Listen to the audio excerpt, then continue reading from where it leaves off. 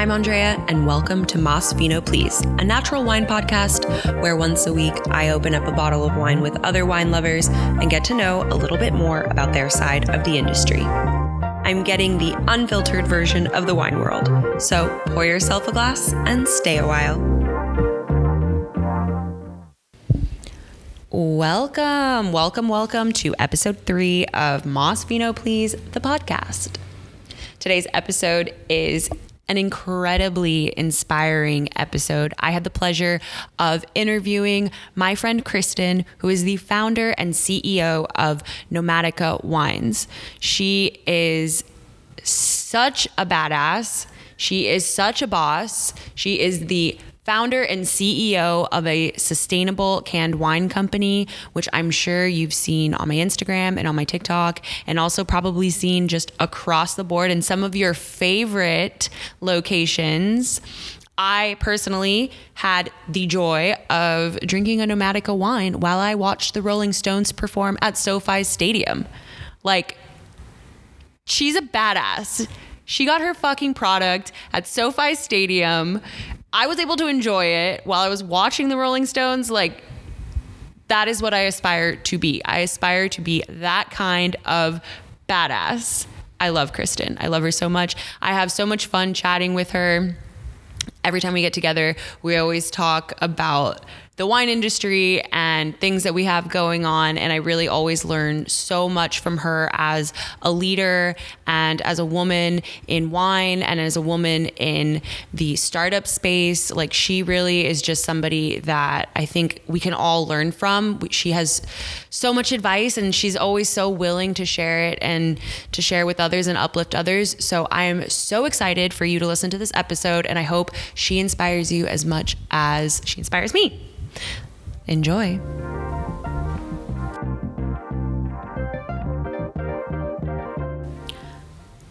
This was one of my first times interviewing somebody, and I realize now that I forgot to mention the wine that we drank at the start of the interview.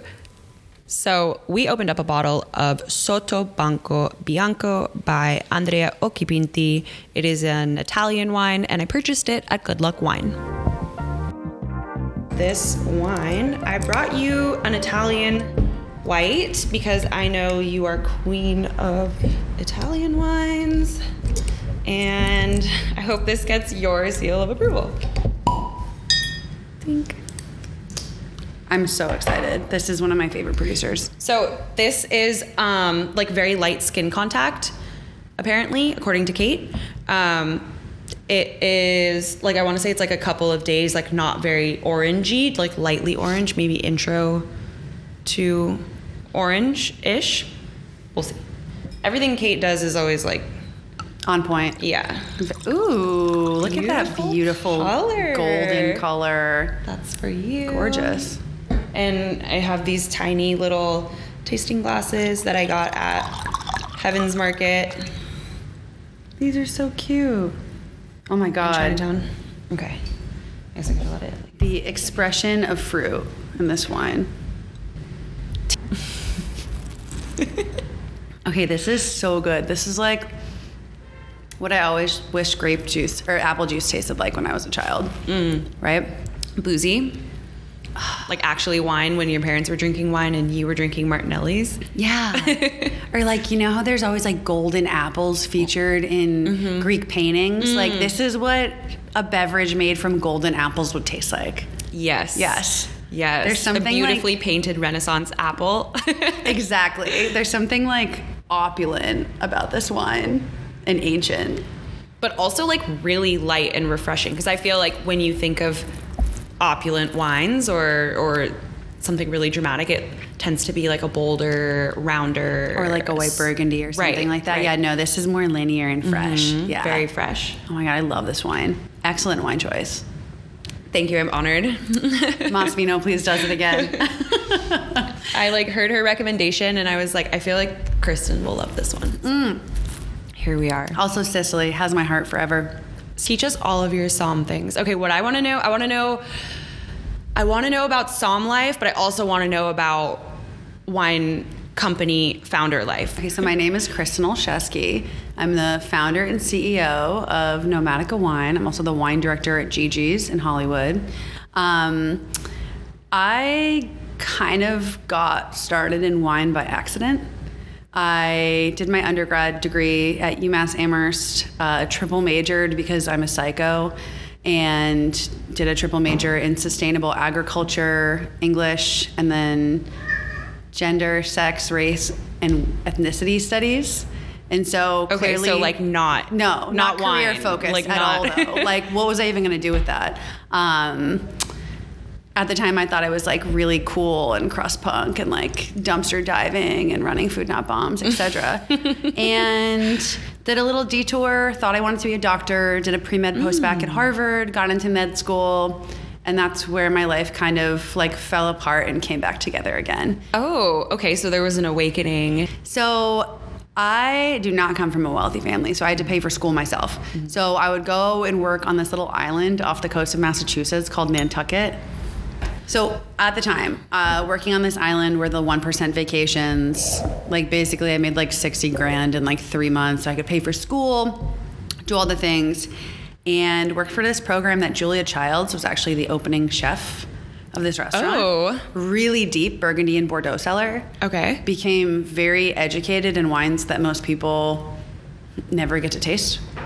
Was that because that it was just like the one really fine dining, wine focused restaurant like in the area? You just happened to work there, and so people just have fuck you money on Nantucket, and they blow it. I mean, we would do like $10,000 in wine sales a night.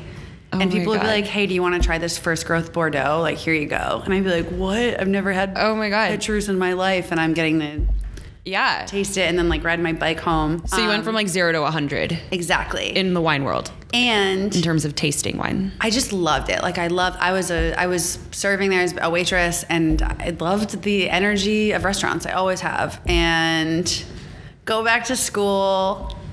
Summer's over. So miserable. Like I was volunteering at Dana-Farber, which is one of the best cancer hospitals in the country. And like I fucking hated it. I was like miserable every day. I'd walk into that hospital. I'd feel the like weight and panic pressing down on my body, and I would dread it. And I also started hanging out at this one wine bar near my school called Spoke Wine Bar. And the woman that ran it was like so ahead of the trend. Like through her, I got exposed to wines from Piedmont and natural wine. She was the first person to show me Frank Cornelissen, who's like the godfather of natural wine. Yeah. Speaking of Sicily. And she kept telling me... Can you share what year this was? This was, oh my God, what year was this? This was 2013. Okay. Yeah. So kind of like that was like the first, I feel like first chapter of this like new age natural wine moment, or like just wine moment in general that's like currently happening. 100%. Yeah. Yeah. She was Early ahead days. of the trend. And she got diagnosed with ALS and very quickly degenerated. And at the time, you know, like I was on this very safe career path. I'd basically killed myself to get into med school and put myself on this doctor track, but I was so miserable. And then watching somebody I really admired have their life cut short, but like she lived her life. Wow. Like so Felicia, who ran this wine bar, was like, drop out of school, who cares? Fuck it. Like do what you want, throw caution on the wind. And I kind of never looked back. What did your parents, how did they feel about it? Oh my God, they were devastated. They were like, this is the biggest decision, or like the biggest mistake you've ever made. You're going to regret this. Oh my gosh. Wine is not a career. Like, they don't really even drink. Yeah. So they were like super far removed from like the wine culture. 100%. And like, I was the first person in my family to go to college. So like, think about it. I get to the pinnacle of education. Like, it doesn't get bigger than Harvard. And I walk away from it. And then, you know, I called up a buddy of mine who owned the restaurant I worked on in Nantucket, and I was like, can I be a sommelier there this summer? And he laughed and said, absolutely not. That's so funny that you think you're qualified for that role. Because you just like at that point just thought like anyone who worked with wine Well, I thought, because I had worked with the Somms there, and I was like, I have so much passion for it. I studied it. I know the wines really well. Like, had you taken like a WSET or any kind of like wine education? Everything you learned was on the floor. Everything there was on the floor, which is great. I'd worked in many different restaurants with people who are incredibly talented and inspiring. And so... Which some might argue is the best way to learn, right? That's... Not all Somm. I'm just kidding. I'm like, that's my favorite way to learn. Like, I always tell people, like, go work in a restaurant or, like, just hang out and drink wine with people who are really inspired by whatever they're drinking. Like, that's the best way to learn. You don't need to think, but, you know... I did then take the classes. So right. I guess I can't. But that's okay. I mean, you've heard me rant about this before, but like we need Somms, and not everyone has to take the class to know a lot about wine or any topic, but there are professionals for a reason, just like there are professional doctors. Like I could WebMD a lot of things, but doesn't mean that like I'm the most qualified person to be talking about that thing. Exactly. I don't know. We can get to that, I guess, when I get to that point in the story. But Scott told me that I could come and basically unload the wine all summer and schlep things in the cellar. Okay, a cellar rat, a true cellar rat. Yeah. And so I was like, cool, great. I'm here for it. But yeah, that summer I just unpacked boxes and organized wine classes, and by the end of the summer I was a Somm. So I met these people working the floor who owned a restaurant group in Palm Springs, and they were like, oh, you should come be our wine director for the season. Oh my God, just like that. Just like that. And I was like, yes, great. So from Massachusetts to Palm Springs, very different lifestyle in both places. Oh my God. Also, like, I was in no way qualified to be a wine director. Like, I had just been like a Somm for the first time for a couple months, and yes, was great at selling wine, have great energy on the floor. I have really great people skills. I think that's like my best asset, just professionally. But I had no idea how to like run a wine program. Nevertheless, for like 5 locations. Oh my God. Yeah. They had 5? Yes. Not all in Palm Springs? All in Palm Springs. Oh, all in Palm Springs. So it was Lion's Steakhouse, Birba, Cheeky's, they had a catering company, and then at the time they were doing the food and beverage program for Avalon Hotel. Oh my God, wait, so Mr. Lion. Mad Men vibes, and Marilyn, and like the Rat Pack, and that's just like so insane. That's like really iconic.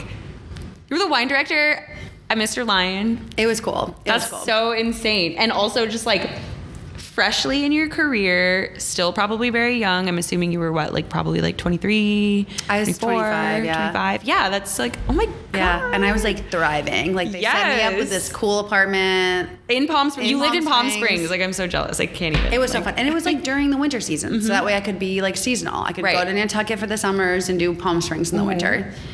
And it was really fun. It was really challenging because I think I had all these ideas. Like I was like, I'm going to make my wine program. This is going to be all Burgundy. And like, that does not sell in Palm Springs. Like no one wants to buy Burgundy in Palm Springs. Now I think it's different, but because Kristin at Dead or Alive has done a lot of work into like making Palm Springs a really cool wine scene, but it was not at all when I was there. Like she was like, was launching like right as I was about to leave. And I got my certifications because I was like, I'm going to do it. Like, I remember I took my level 1 and level 2, like, within the same month because I was like, I've worked in wine for so long. While you were in Palm Springs? Okay. Yeah, and then I moved to Nashville. I got a job at Husk. Matt Kaner from LA actually got me that job, which was really kind of him because the wine world is really small. So he got me my job at Husk in Nashville, which Nashville was not for me. Pro tip, never move anywhere for a guy. Oh. That was a bad idea. Been there and done that. I know how that goes. Okay. Yeah. Also, I really loved the restaurant group I worked for. Sean Brock is like a genius and so talented, but like, man, I could not sell a bottle of wine to save my life. Like there's just this mentality in the South that people are like, why is this $40? And I'm like, what? That's what it's a cultural thing. Like it's definitely, and I don't think that needs to be like, that doesn't mean that it's a classist or a classism thing. It's just a cultural thing.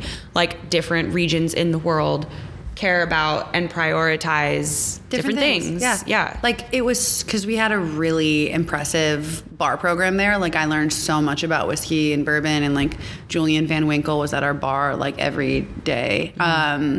It was nothing to sell a $200 like 2-ounce shot of bourbon.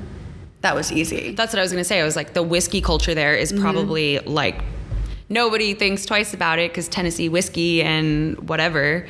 But yeah, you put a $40 bottle I was on the also table. like a piece of shit then, the way I ran my wine program. Like I did not have a Chardonnay by the glass. I did not have a Cabernet Sauvignon by the glass, and I did not have a Pinot Noir by the glass. I was like, if you want Chardonnay, you're gonna drink Soave. Like, what? You're like no crowd pleasers, basically. No. But in a way, like that's kind of, I mean, people have to be ready for it, but like you could be pushing people out of their comfort zone in a lot of ways. I think I did. I also think I've never worked with a restaurant staff that was as talented as my staff at Husk was. I had wine classes every Friday. Every single person would show up.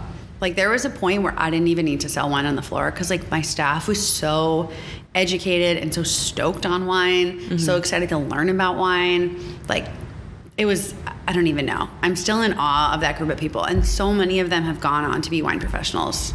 Amazing. Which is like the dream, right? Right. I was going to say you planted all those seeds for them. So I was thinking about moving back to the Bay Area, but then also LA like was intriguing to me because I felt like it was a city that didn't know what its wine identity was, which I think is still kind of true. And LA is so fun. So, sorry, just to go back, what year are we in this timeline? We are in 2017. 17. Okay. Yeah. So a lot happened in those 3 years then. A lot happened, You went from dropping out of med school to Palm Springs, Nashville.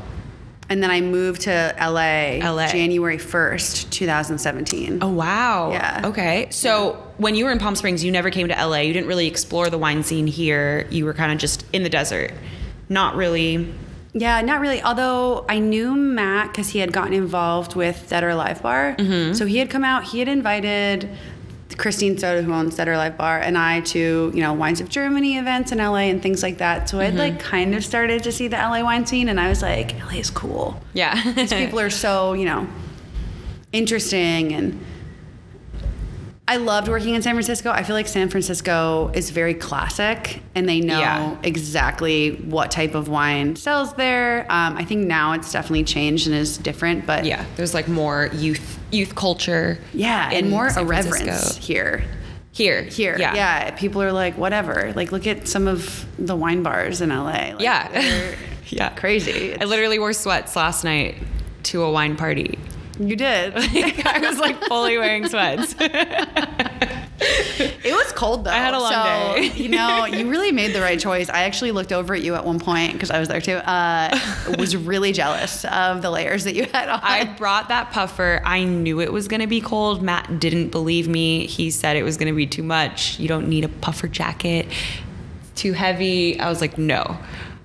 Need coziness. You're smart. It worked out. And then everyone was complaining about how it was freezing. It was really cold and very windy and not that pleasant at one point. Only because shit was flying around off the table. But But that aside, the evening was fabulous. The wine and the vibes were immaculate. Yes. Yeah. For a fact. Yeah. I moved to LA. I had no job. Literally. Almost no money. I pretty much exhausted my savings account moving here. I think I had $2,000 after putting my down payment down on my apartment. And I got a really weird job working at this Hungarian restaurant downtown for these people that I think were in the mafia. I don't know. It was a very weird situation. So that's in LA? In LA, yeah. And it was they paid almost nothing. Okay, but you can't really say who they are because they might be mafia. They went out of business. Yeah, they also, they went out of business pretty shortly after. And my first day on the job, I was like, holy shit, I cannot work here. I remember walking and it was all these guys running the program, and they were like, what do you do? How are you even old enough to be the wine director? And did they know what they were doing? No. In terms of wine? So they really had no idea. They hired you And I could just tell the culture was completely off. Yeah. My first hour. So literally it's my work day. I'm an hour in and I'm looking for wine jobs online. oh my, okay, yeah, not a fit. No, not a fit. Not a fit. I was like, get me the fuck out of here. Yeah, you're like, I just spent all my savings to get here. Fuck it. Exactly. And so I see Austria Mozza was hiring. And Was this a Craigslist moment, or how do you find wine jobs? Okay. Yeah, it was, Craigslist. man, yeah. I applied for the job. I was like, please let me get this job. I texted Matt Kaner and I was like, I know you're really good friends with Kay Green, who at the time was Nancy's assistant and the head of like comms at Mozza. I was like, can you put in a good word for me, please? And I got an interview. The wine director at Mozza is this woman, Sarah Clark, who now runs all of the Mansky projects, so Republique, Bicyclette, etc. She is one of the most talented people working the floor in the U.S. Wow. I remember Dylan Proctor said that to me about her, and I wholeheartedly agree. I have never seen somebody who can blind taste the way she can, and her depth and breadth of knowledge is incredible. I couldn't say enough good things about her, but like she's stoic. So like I go in for this interview and I'm like, fuck, I did not get this job. And then 2 weeks later, Sarah called me and offered me a job. And like that was my lifeline. Oh my gosh. What would you have done, do you think? Would you have left, or would you just try to find somewhere else? I would have just tried to find somewhere else, but it was so hard because I didn't know anyone in LA. Yeah. And Sarah just took a total chance on me. And I mean, Mozza is a 90-page all-Italian wine list, like $3 million seller. You get to taste every single bottle you open. Like so few sommeliers have the opportunity to actually become expert level in Italian wine, to talk about the nuance and vintage of like different Barolo crus. It's just, or Sangiovese, like it's so rare to get an education like that. Yeah, unless you're like there. There like are in Italy a handful of programs in the U.S. like Del Posto, for sure. There's a couple in San Francisco, but like. Wow, it's so a amazing. rare gift. Yeah, no, and working for Sarah, like Sarah's the type of boss that I aspire to be. She takes really good care of her people. I don't even know if I'm like allowed to say this, but like she would never like leave any of us alone in a room with Mario Batali. You know what I mean? She would like handle all of his wines, so like none of her female somms were even in the room. Like she just took care of everyone. Yeah. Yeah. Wow. Yeah, that's like a true leader. Like really. Yes. Especially in a questionable and male dominant industry that's like notorious for a lot of shit. Yeah. Yes. That's like really amazing. Incredible. Like would work for her time and time again. And while I was at Mozza, I met my co-founder, Emma Toshak, for Nomadica. Because, you know, yes, it's super cool to sell $3,000 bottles of wine, right? But like that is just, it's just like a dick wagging contest. And oftentimes those people have no clue what they're drinking. They just like want the price tag. Right. But I always really loved the table that was intimidated to talk to the sommelier. They thought I was gonna like rip them off or judge their wine taste. And I was able to get them into like an affordable, great bottle and make them feel good about it. And like so build that trust and build the community of wine, which Yeah. ultimately is what it should be. Exactly, because taste is one of our most innate sensibilities, right? We all eat and smell since like the moment we're born. And so people are always like, well, I'm not a wine expert, but I like this wine. And it's like, you don't need to be a wine expert to know if you like wine. Right. Yes. Yes. That's literally what I say all the time. I'm like, the best way to like learn about wine is to literally just drink the wine. Yes. Drink all wines. Drink it all. 100%. All the time. Like you don't need to do more than that. Don't overthink it. Like when I was working at Saison, which is like a 3 Michelin star restaurant in San Francisco, I remember the wine director, Mark Bray, poured me a glass of like the most rare, expensive wine ever. It's this dessert wine called Chateau Yquem from Bordeaux. And it was from the 1800s. It's like from the 1860s. And the bottle or the estate? the bottle. Oh my God. I'm nervous. And I was like, this tastes like urine. Why do people like this? I do not get it. And like that was, you know. It's an old ass bottle. So like. Yeah, my like hot take is that I don't really like super old wine, but they take a really long time to open. I've had that experience. I mean, in that one, I don't even want to know how long that would take. It's like, what? That's like 200 years? Yeah. 150 years old. Like, It's probably going to taste like piss a little bit. It was so bad. For a while. I like keep thinking about that moment because I can't even imagine how much money that bottle cost. But at that point, it cost that because of the year it was made, like because of the vintage. It cost that because it's been sitting in some dusty ass cellar forever, and like it's just a novelty at this point. Like, just don't open it because I mean, it's unicorn it made wine. it this far. You're gonna open it now. Total unicorn wine. Like, Yeah. I'll never taste that again in my life. Well, good, because it tastes like piss. Yeah. So whatever. Good riddance. But now I'm like, I wonder if I would think that now that I have a developed palate. Like, Yeah, you'd probably pick up on something. Yeah. You'd probably like not want to disparage exactly. the wine. No, you know what? I'm like all about it. I'm like too honest, probably, for my own good. So you met your co-founder at Mozza. I met her through a mutual friend. Oh, so she wasn't even working with you. No, You just met her no. in that era of your life. She was like working at Snapchat. Oh, And, okay. So like, she's not in wine. Not in wine, like Harvard MBA, business school. Okay. Yeah, totally okay. different path than me. Wow. Yeah. Okay. So you're now like 3 or 4 years into your, at this point of the story, you're 3 or 4 years into your wine journey, and you want to like bridge this gap. But at like what point were you like, let's just like make this into a business? Like, this is like what happens in your mind where you're like, business idea, let's make this happen? You know, I wanted to like bring that sommelier curation into a business because I feel like wine is needlessly pretentious and intimidating, and more people would drink wine if it were like easier to bridge that gap.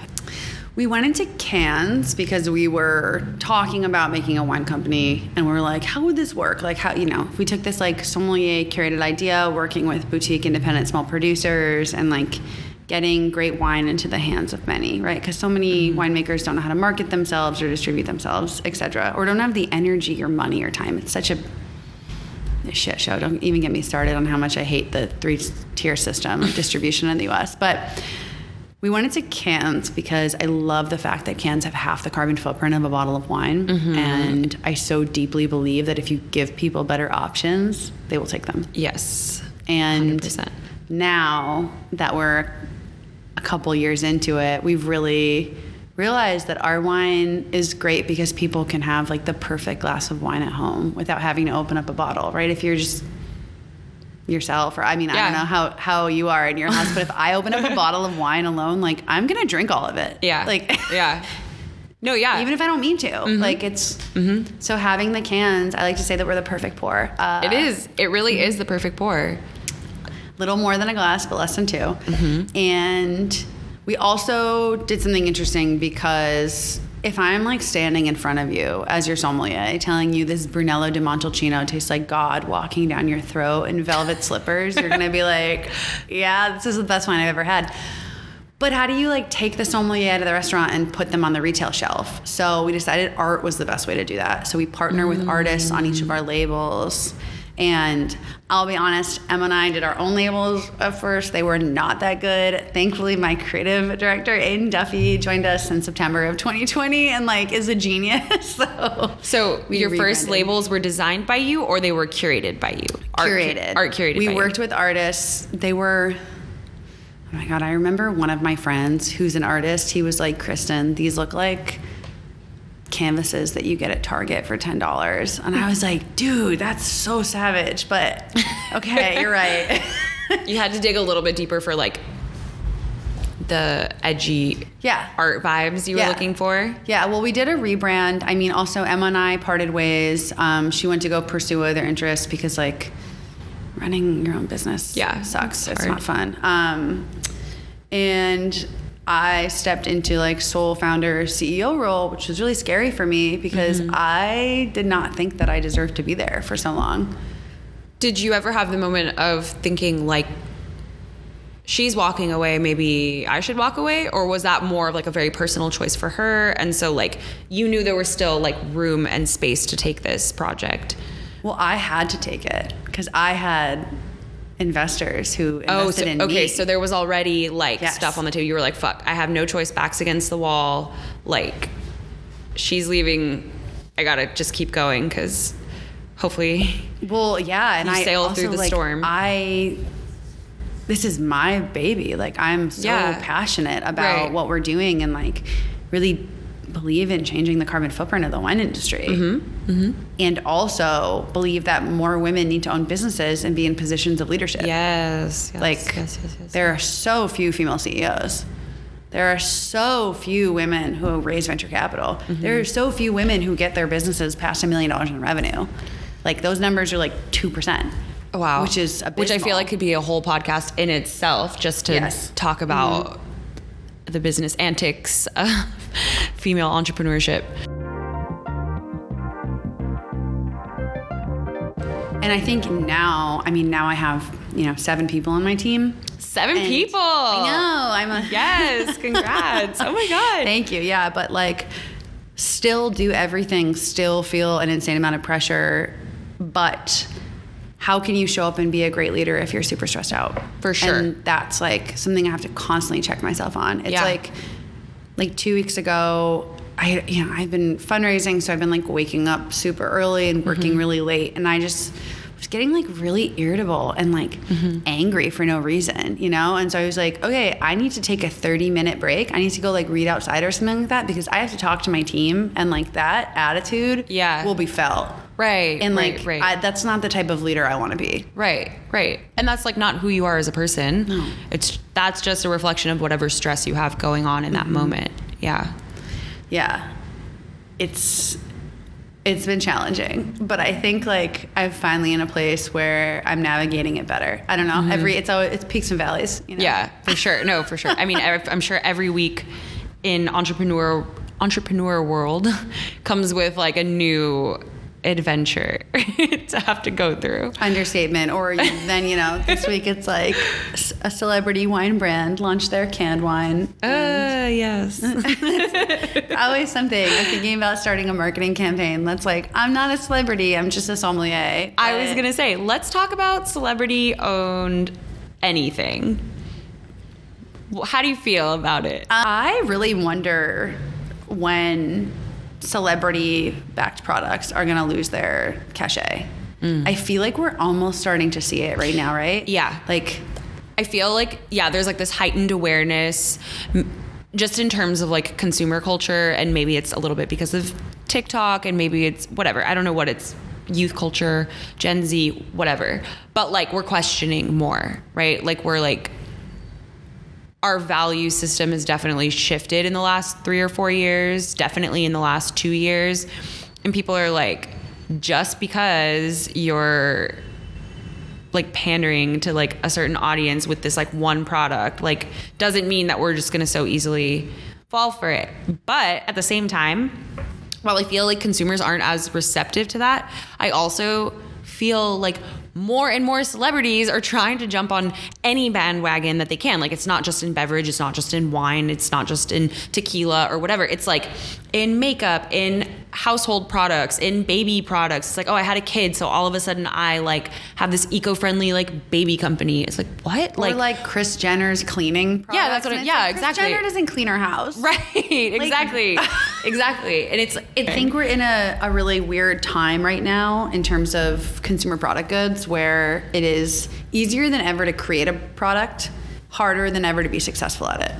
Yes, for sure. So that's like, so a celebrity, I get why people are like partnering with celebrities, because it's like guaranteed success. It's guaranteed money. But for how long, right? Like right now, like I feel like the big brands, the big companies, like they're thinking like, guaranteed money, because it is there is definitely like consumer power in having a celebrity be like the face of your product, but for how long? Because we're all like kind of waking up to like, I don't care about Jessica Alba's whatever brand at Target. Yeah, like how does she know?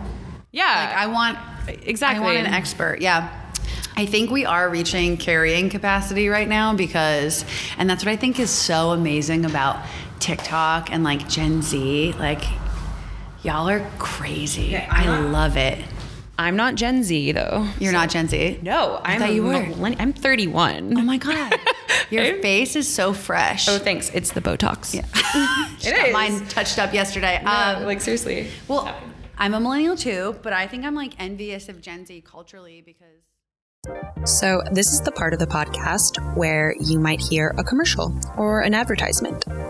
And if you are a brand and you would like to promote your product or your service or yourself, send me an email. Let's connect. Let's collaborate. As you know, this is a self-produced podcast, and I am happy to provide space for your advertisements. Now, back to our show. Okay, so what I want to know is like, you're already like a couple years into this process with Nomadica. Mm-hmm. Where do you start? Like I know you have experience and you have a background in wine, and obviously you know people in wine at probably various levels of the wine industry. Your partner didn't have, it seems, much wine experience. None. Zero. How did you know where to start? Like, where were you just like, where am I going to get wine to put in this can? How do I even seal a can? Like, that wasn't the hard part. The hard part was because it's like everything you can look up online. Like, it's really easy to form an LLC or a C Corp or like set up the bare bones of your business online. Anyone can do that. That's easy. Wine, easy. I have so many winemaker friends, so much wine out there in the world. I know a lot of people who had been canning beer. It's not that different. Like, that part was fine. Okay. Raising money. Because like I didn't have any money. Like, I was working 2 jobs for most of my life with Nomadica. Like, working Nomadica, not paying myself, and then, you know, working at Mozza at night to pay the bills. And that is the number one reason I think people don't start businesses, because of lack of access to capital. Because I do think a lot of people that I see, this is my hot take, really wealthy people are founders because it's easier for them. You know, when you have family money or you have family connections to venture capital or private equity, like, it's gonna be so much easier for you. Yeah. And I really hope that in my next life after Nomadica, I would like to work on the venture side and help people who don't come from wealthy backgrounds start businesses and have access to capital. Like, that's something I feel so strongly about, because we're not going to ever see social change until structures change. Exactly. Like, it's all about money and leadership. Yeah. It's like, who has money, who's in positions of power, who owns companies, and who's like in the C-suite. Right. And until there are more people of color and more women in those positions, like, we're not going to have social change. Totally. We live in a capitalist society that's like so fucked up. So that's my hot take. But I thankfully had a lot of really cool regulars at Mozza that just love me. Like, Jason Priestley is like one of my investors. Oh my God. He would come into Mozza all the time, and him and his wife are awesome. And he's a huge wine lover. He loves Chianti. Like, he's just obsessed with Sangiovese. And they tasted our wine, and he's like, this is so cool. Like, awesome. Like, let me invest. And so it's just really like you have to put yourself out there. Yes. Put your product out there. You have to be like, I started a business. We're looking for investment. Like, not be afraid to like share what you're doing. Exactly. Somebody gave me this piece of advice, another CEO who I went to him asking him for advice on how to raise money, and he actually ended up investing. And he was like, you need to pretend, like, actually this advice has not aged well, but he's like, you need to pretend that your company is Uber. And that you're giving people a chance. I know now Uber's like not a good thing, but he was saying like, you're Uber, like, in that you're providing value. Like, these people are going to make tons of money because you believe in yourself so much that you are going to make them so successful. Okay. And that's kind of like also like Snapchat, right? Like, Snapchat was kind of that same thing where they denied like to be bought like multiple times until they were like, no, we're worth $1 billion, and then they were worth $1 billion. Exactly. But yeah, so I think finding angel investors or finding people who can introduce you to angel investors and raise capital is number one. And like, you have to talk to people. Like, you have to put together a deck. No one does, like, people talking about business plans. No one does a business plan. Yeah, that's a lie. I'm really great at making decks, by the way. See, yep. I can't tell you how many decks I've looked at for like first time founders. Like, and yes. So like, I'd say step one, make a deck. Like, think all the elements of your business out. Your route to market, how you're going to capitalize it.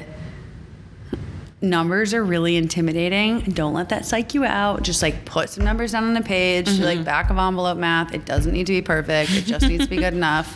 And think about your marketing plan, and then like put that all down on paper, and then go to a founder or many founders and like get their advice. Like, I still, you know, I've been doing this for 5 years, and I still have my founder friends look at my deck. Like, Ashwarya from Brightland, Melanie from Gia, Terry from Jinx, like they all looked at my deck and gave me feedback on it. I love how to make it better. That's amazing. See, there is a network of entrepreneurs and female entrepreneurs who are like so down to like keep everyone like building up. Like 100%. That's like so, that's honestly like so inspiring. Like, I know that there's this kind of feeling like, recently I've noticed just in media and maybe on TikTok or whatever, this like anti-girl boss culture. But I still, where I like understand where that sentiment might come from, I still really truly believe in that girl boss mentality, creating community that like uplifts everyone else who's trying to do similar work. Like, I really do think that there is a network of female entrepreneurs that maybe I don't know personally, but I see them like on Instagram, and I see them like working with friends of mine, and I'm like, damn, like they are really linking arms, which is like really fucking cool to see. Like, really cool to see so many people like working towards what they want to do to make a change in whatever industry that they're in. Backlash against girl boss culture really pisses me off. Yeah. Because, well, first of all, it is a pet peeve of mine. I hate when people are like, oh, you're a female CEO. And it's like, no, motherfucker, I'm a CEO. Like, yeah. First of all, first things first. We don't need to put the like label on it. But we still have really far to go. The amount of venture funding that went to female founders actually decreased last year from 3% to 2%. That is an abysmal number. Wow. Why do you think that there was like, given everything that's going on, like, why do you think that? I think at the end of the day, you know, who's making the decisions on who gets capital? Like, white men who typically come from money, went to a certain handful of schools, even went to a certain handful of private schools in undergrad, are bankers, working in investment, working at venture capital firms, and you're more comfortable investing in people that look like you. Yeah. And it's so fucked up. Like, let's get into double digits for female founded brands. Like, please. Like, that's doing the bare minimum. 2% is just embarrassing. Yeah, that's insane. Yeah. And then they're always like, well, so it's like 98% is going to men. Yes. Men founded. Yes. And well, they did find out that 15% of those companies were a male-female partner. So if you have a male co-founder, you get more funding. Yes. That's crazy. The data proves it. Oh my gosh. I know, it makes you like so depressed and angry, but yeah, that's pretty wild. That fact, like, I have a couple female investors that are, you know, in their like 50s, are really successful in their careers or like winding down in their careers, and they're not formal advisors, and these women go to fucking bat for me. Like, I love that. The ferocity, the power that they just display in you. Well, I also really love it because like I'm able to be vulnerable with her, and honestly, like many of my female investors, in a way that I'm not able to be vulnerable with. Like, I have a very different attitude when I'm talking to my male investors. Of course, you have to be like, I'm like buttoned up as fuck. Yeah. Like completely unemotional. If I'm delivering bad news, I'm like, this is what we're gonna do about it. Yeah. And I didn't used to be like that. I would be like, what do you think we should do? Like, and like that got nipped in the bud really quick. Yeah. You learn to adapt, I guess. Yeah. But I mean, you just unfortunately have to. like create this almost like false version of yourself. Like I sometimes feel like I'm acting, but I think a lot of women feel like that in any workplace, and probably more so when you're like trying to run a business and run a company. But I feel like across the board, that's definitely like a common sentiment. There's a whole, there's a whole new persona that you have to be a specific way. You have to be unemotional, like you said, which is like, it's like even the slightest like tone in like change of your tone of voice or anything will trigger a man to be like, oh, well, she just got so upset. She just felt whatever. And it's like, you have to just really like lace yourself up, like you said. And that's so annoying. Like, that's just like, because they can fucking do whatever the fuck they want. Like, they could throw a tantrum if they want, and people don't care. Yeah. Like, people will just be like, oh, like, I don't know. You look at the Oscars and like, I know. Oh my God. Like, that was a full tantrum. But we don't get that luxury. And that's, I think, what's like so hard for like women or queer people or people of color in leadership positions. It's like, you have to be fucking perfect. Yeah. You don't get to make mistakes. You don't get to be vulnerable. Yeah. There's no like room for growth in a way. No, I mean, I will say you should always be growing, but like, you're expected to be. That is the best thing about running my own company. Like, I create the culture of my company. Like, that is, which is awesome. It is awesome. And I do feel like I have curated a really incredible team who I adore so deeply. Like, I think hiring is one of my best strengths. Like, I just kind of go with my gut. I like to hire people with like high care factors.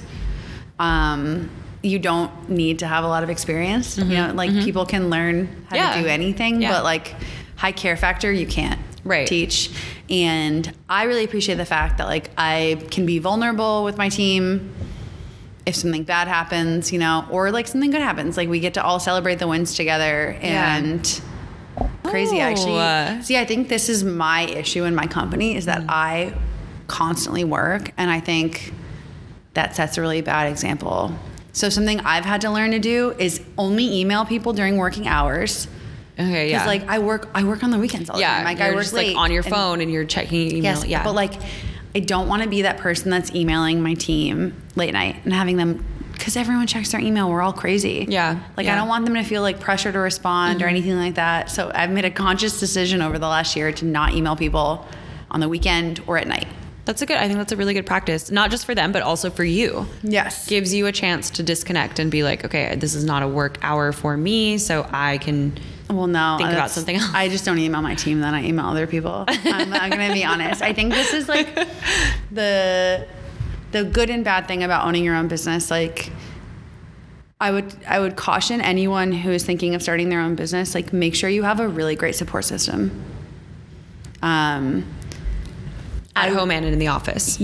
At home, like, period. Like, I actually met my husband. We had just started dating like a couple months after he started Nomadica.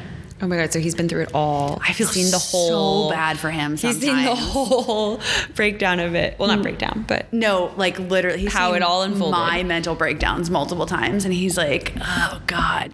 And he has done so much free labor for me, helping me with my cash flow model or designing things, because he's like a 3D motion designer. That's what amazing partners are for. I would not be in my position without Joey. Yeah. Like, he is. Yeah, you, like you said, a support system, but like a partner who like gets it and can help you and uplift you, because most of the time you're going to be feeling like you just can't fucking do it that day, but you need one person standing behind you to be like, nope, and they just keep pushing you along and pick it up where you need them to. And like great friends. Like, I have really good friends. And some of my friends own businesses, or like Aishwarya from Brightland. She has become one of my best friends over the last few years. Like, if we have a question about anything, like, hey, I got this in a term sheet, have you seen this before? Having relationships like that, or somebody who understands what you're going through, and you're like, I can't even tell you how many times I've called her and been like, I want to give up. Yeah. Like, the rejection's getting to me, you know? And she's like, I know. But just... Yeah. Yeah, it's people who... She has similar experiences, and I'm sure there's other friends of yours that have similar experiences that have been through or will go through what you're going through. And that's like the best thing to have, is a support system that knows exactly how to handle and how to go through it. Exactly. And I think I heard of one like venture capital firm that does like therapy sessions for their founders, and they work really hard on making sure their founders have good mental health. But I wish there were more of that in the world. Yeah, that's a really like interesting initiative. It's just so important. I mean, even my advisors, they're always like, "Are you doing okay? Like, how's your?" Like, one of my advisors is like, "Please take fucking breaks in the day. You sound crazy right now. Like, you need to take a break sometimes." Yes, or like, when you get really hard, bad news, like, take a half a day off. Yeah. You know? Like, don't just feel like you have to constantly work all the time, because it's hustle culture that we live in, and it's depressing as fuck. So I think that's something important to carry with you as you are planning for the future of your business, any business. Like, you can only go as far as you're mentally and emotionally prepared to, right? And like, I do believe that, like, you know, certain circumstances can push you into boundaries in areas that you haven't explored before, but like, you have to be emotionally and mentally prepared for that. And I think checking in with yourself and like taking those half days, or, you know, creating specific work hours or emailing hours for yourself just to guide you there and be the best version that you can be, so you can lead a team. Because nobody wants to be a part of a team that like is falling apart because there's no like true leadership. And I think that's really important. Leadership is miserable and burnt out. Yeah, exactly. You can't be a leader if you're burnt out. No, you can't. So yeah, I think it's like a super important and amazing thing that your advisors are able to help you do too. Like, recognize when like you need to check in with yourself and just be like, hey, like, take a day. It's okay. Like, half day. Have breakfast. You know, like, eat lunch. Eat lunch. Sit down for a half hour and don't check your email and eat lunch. Yeah, exactly. Okay, that being said, let's talk about the future of Nomadica. It's 5 years from this conversation, and Nomadica is in all of the biggest retailers in North America. You see Nomadica at Target. Everyone has it in their refrigerator. What's Kristin doing? That's my 3-year plan. Oh, okay, good. If I were to sell Nomadica, which will probably happen, you know, honestly, I remember when I started it, I was like, I'm going to sell in 4 years. That's such a lie. It's going to be like 10 years, more from now. I want to work in venture capital. I want to make fundraising more equitable. Amazing. Yeah. And I want to like mentor and guide young founders. Love that. Yeah. I love that. Yeah. Because like, pass down the torch. Exactly. There's so many coaches. And I'm like, where were you a CEO? Yeah. How are you going to be a coach for CEOs if you've never done it? Right. Like, you don't understand the crippling doubt, anxiety, self-defeat, like the stress. Or I will just like be a climate change activist. I love that too. I'll probably do both. I love that. Yeah. Yeah, you could be both. Yeah, it could be both. Definitely will be both, especially when Nomadica is everywhere. And all you can press pause on your like work life and actually like work on things that are like maybe not as stressful. Well, what I'm hoping happens someday is that like a large alcohol company takes a majority stake in Nomadica, and then I get to maybe step back a little bit from like running the parts of the business that I'm not super good at, and more doing like the vision stuff and working on making Nomadica a carbon neutral company and love that. Like all of our sustainability initiatives and making boxed wine into a big thing and developing our Nomadica RTDs and doing the parts of the business that I really do think I can bring the most value to. And like that stuff's so fun. Yeah. So that's where you really, that's where you thrive, I think. Yeah. And I will always be involved with restaurants. Like I'll never stop doing lists in LA. I'm so excited. There might be some fun ones coming up. Ooh. Yes. So I'm going to stay tuned for yeah. that. I'm sure we will hear from you about it Yes. in the near future.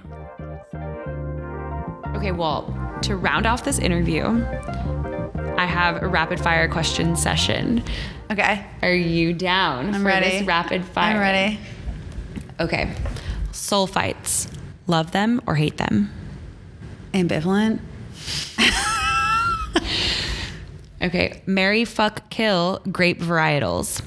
Marry, fuck, kill Trebbiano, Pais, Barolo. Oh my God. Definitely would fuck Nebbiolo and Barolo. It's super sexy. Oh, yeah. Marry Trebbiano because it's so versatile. You know, it evolves over time. It depends on where it's from. It's so different. And then would kill Pais. Sorry. I'm an Italian girl. I can't help it. I know. I figured I was like, should I do 3 Italian wines? I was like, I'm going to throw one in there that'll maybe. If you could share a bottle of wine with anybody in the world, who would it be? Alive, not alive, anyone that you want to share a bottle with? Oh my God, that's such a good question. Okay, I'm gonna really out myself right now as a fucking creep. But okay, so in high school and in college, I was in a lot of bands. I was in a lot of Riot Girl bands. Okay. And Sleater Kinney is my favorite band ever. And Carrie Brownstein, who's like the guitarist, and now she's like a comedian on Portlandia and like doing all these things. I've just always been obsessed with her. Okay. And I want to share a bottle of wine with her. When she would come into Moza on dates, I'd be so creepy. Why didn't you like... No, I would be so creepy. I'd be like, can I get your wine for you? And everyone would be like, you're so awkward. Stop, Kristin. It's so funny. You know, it would be her. I love her. Okay, okay, so you were in a band? Yes. What instruments do you play? I play guitar and I would sing. And I'd write these like really fun fact political... that we did not know before April 13th, 2022, is that Kristin plays the guitar and sings in Riot Girl bands. You know, here we are. Actually, my best friend is like married to somebody that I used to be in a band with. Oh my God. I know, I set them up. Oh my God, wait, where can I see you performing? No. Just no. Oh my gosh. Those videos are secret. Okay, well, thank you for joining this podcast. This was a lot of fun and also very inspiring to hear your story, how you started in wine, where you're at now, all the things you went through to get here, and that you're just being such a badass and just like so amazing for other people in this industry and other industries. I'm really excited for you, and I'm really honored to have you on my podcast, and I'm really honored to be your friend, and I'm really honored for this conversation. This was so cool. Thank you. I love you so much. Thank you for having me on. Thank you. Thanks for sitting at my table, not eating. Sorry. Eat a sandwich. I'm gonna eat after this.